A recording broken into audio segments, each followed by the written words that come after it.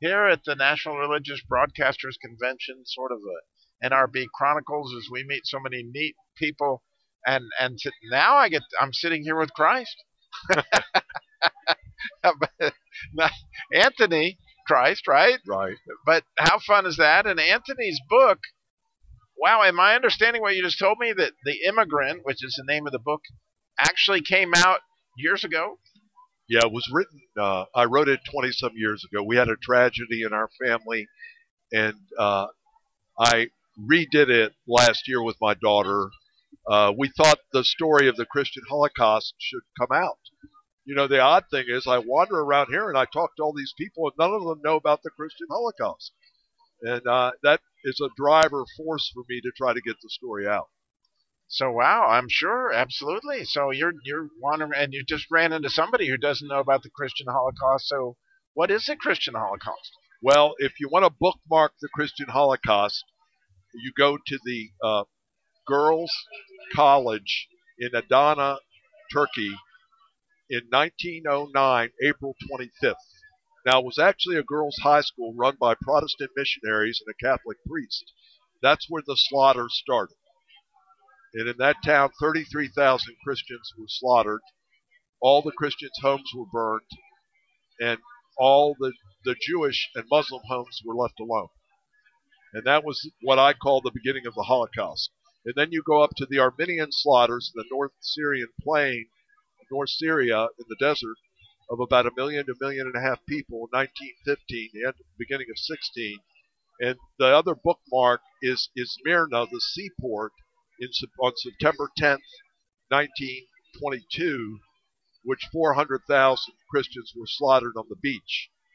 And the thing people don't realize, there were 21 warships, Allied warships, docked in the beach.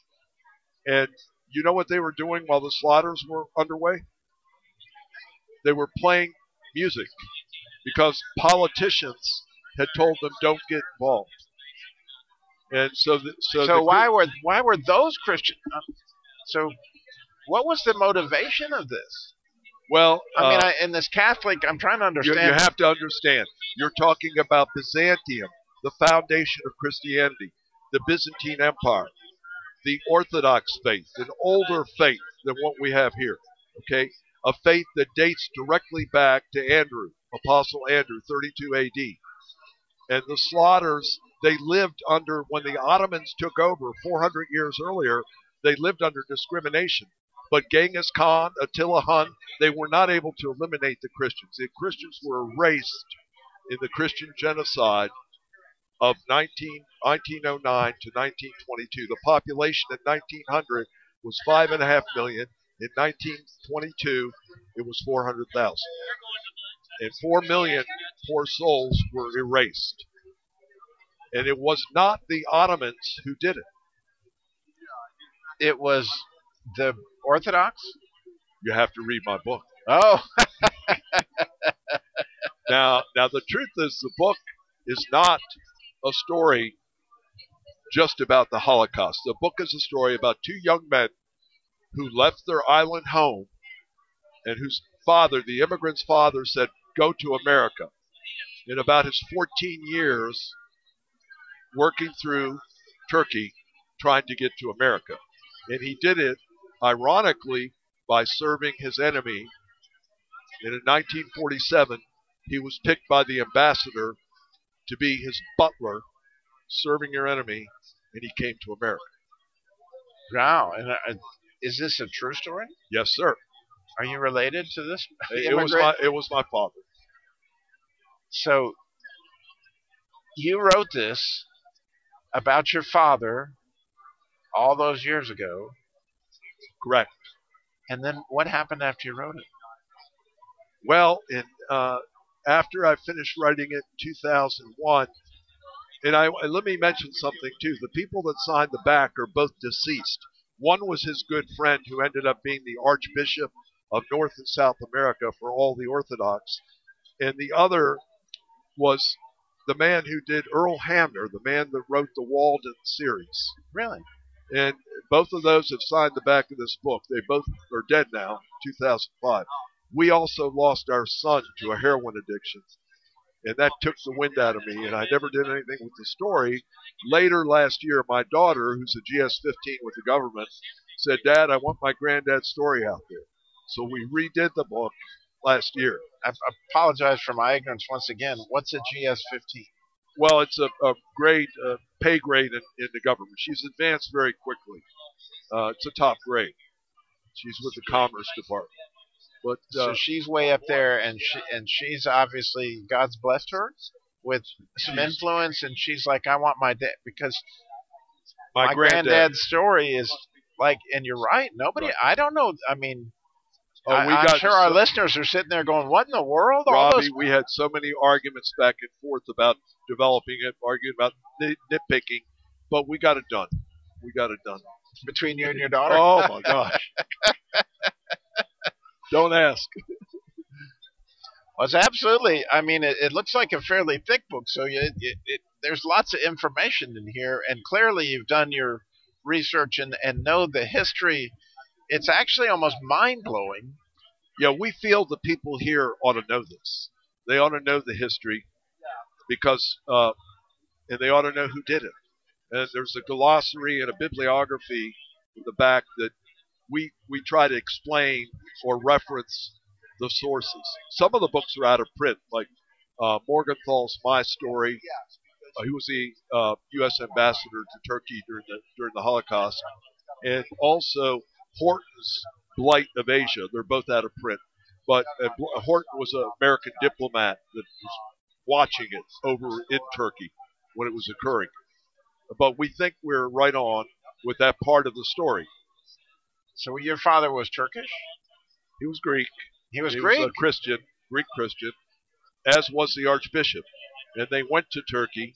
He self-taught himself French, ended up at the Parrot Palace, the Agatha Christie Ballroom. He worked his way up to become a waiter and waited on Camille Mustafa, Ataturk. He was there in the Rendell bombings in 1941. After that, he was conscripted by Inouye, the president of Turkey, to go into the work battalions for young Christians in 41 to 43. They were reinstituted after the Holocaust under the guise of World War II. Turkey was neutral. He survived that by serving his enemy in the house where the Pashas were. They found out he could cook. They would bring him up to make meals, and he would get warm and wouldn't freeze to death on the Russian border. He came back to the Parrot Palace, went to the Park Hotel. One of his customers had just been appointed ambassador to America. And he said, "I want you to come as my butler." So serving his enemy, he got to America. The dreams of his family came true after 14 years. And obviously he passed on that story to his son. So, as you said, clearly... Well, not only him, the Archbishop too. The Right. Archbishop of the Americas, who nicknamed him Breadcrumb, and interviewed him, and also wrote the prelude to the book and the inscription on the back cover. When Breadcrumb passed in 1994, and we informed the Archbishop, he fainted. I mean, they were childhood friends all their lives. Wow. So, obviously God put it on your heart to do this originally. Then he brought it back after a tender time 20 years. with your daughter. Yep. So what do you sense God would have for the people, or what would you hope the fruit would be for the people that are impacted by this book?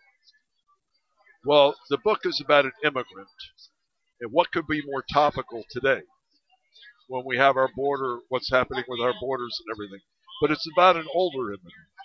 So there's a measure of how it was done back then. He did eventually, when he scheduled Louis Armstrong at the Turkish embassy, he got blowback, and he pretty much understood he'd have to leave to get true freedom. But when he left, the ambassador didn't like that.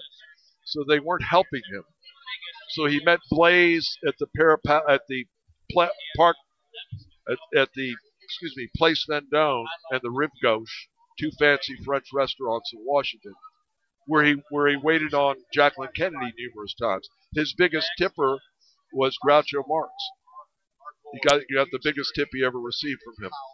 And so as he was going through this, Blaze helped him to become a citizen. He did his papers and everything. He went to night school, started to learn English. It took him 4 years because he couldn't produce a certificate from Turkey that said he was in good standing. They were concerned about that, not the fact that he had married an American girl, not the fact that he had a baby. He had a hard time proving he was a very good man, but he had a hard time getting proof for his citizenship that he was in good standing. So it tells the story of an older immigrant, what the nation held them to.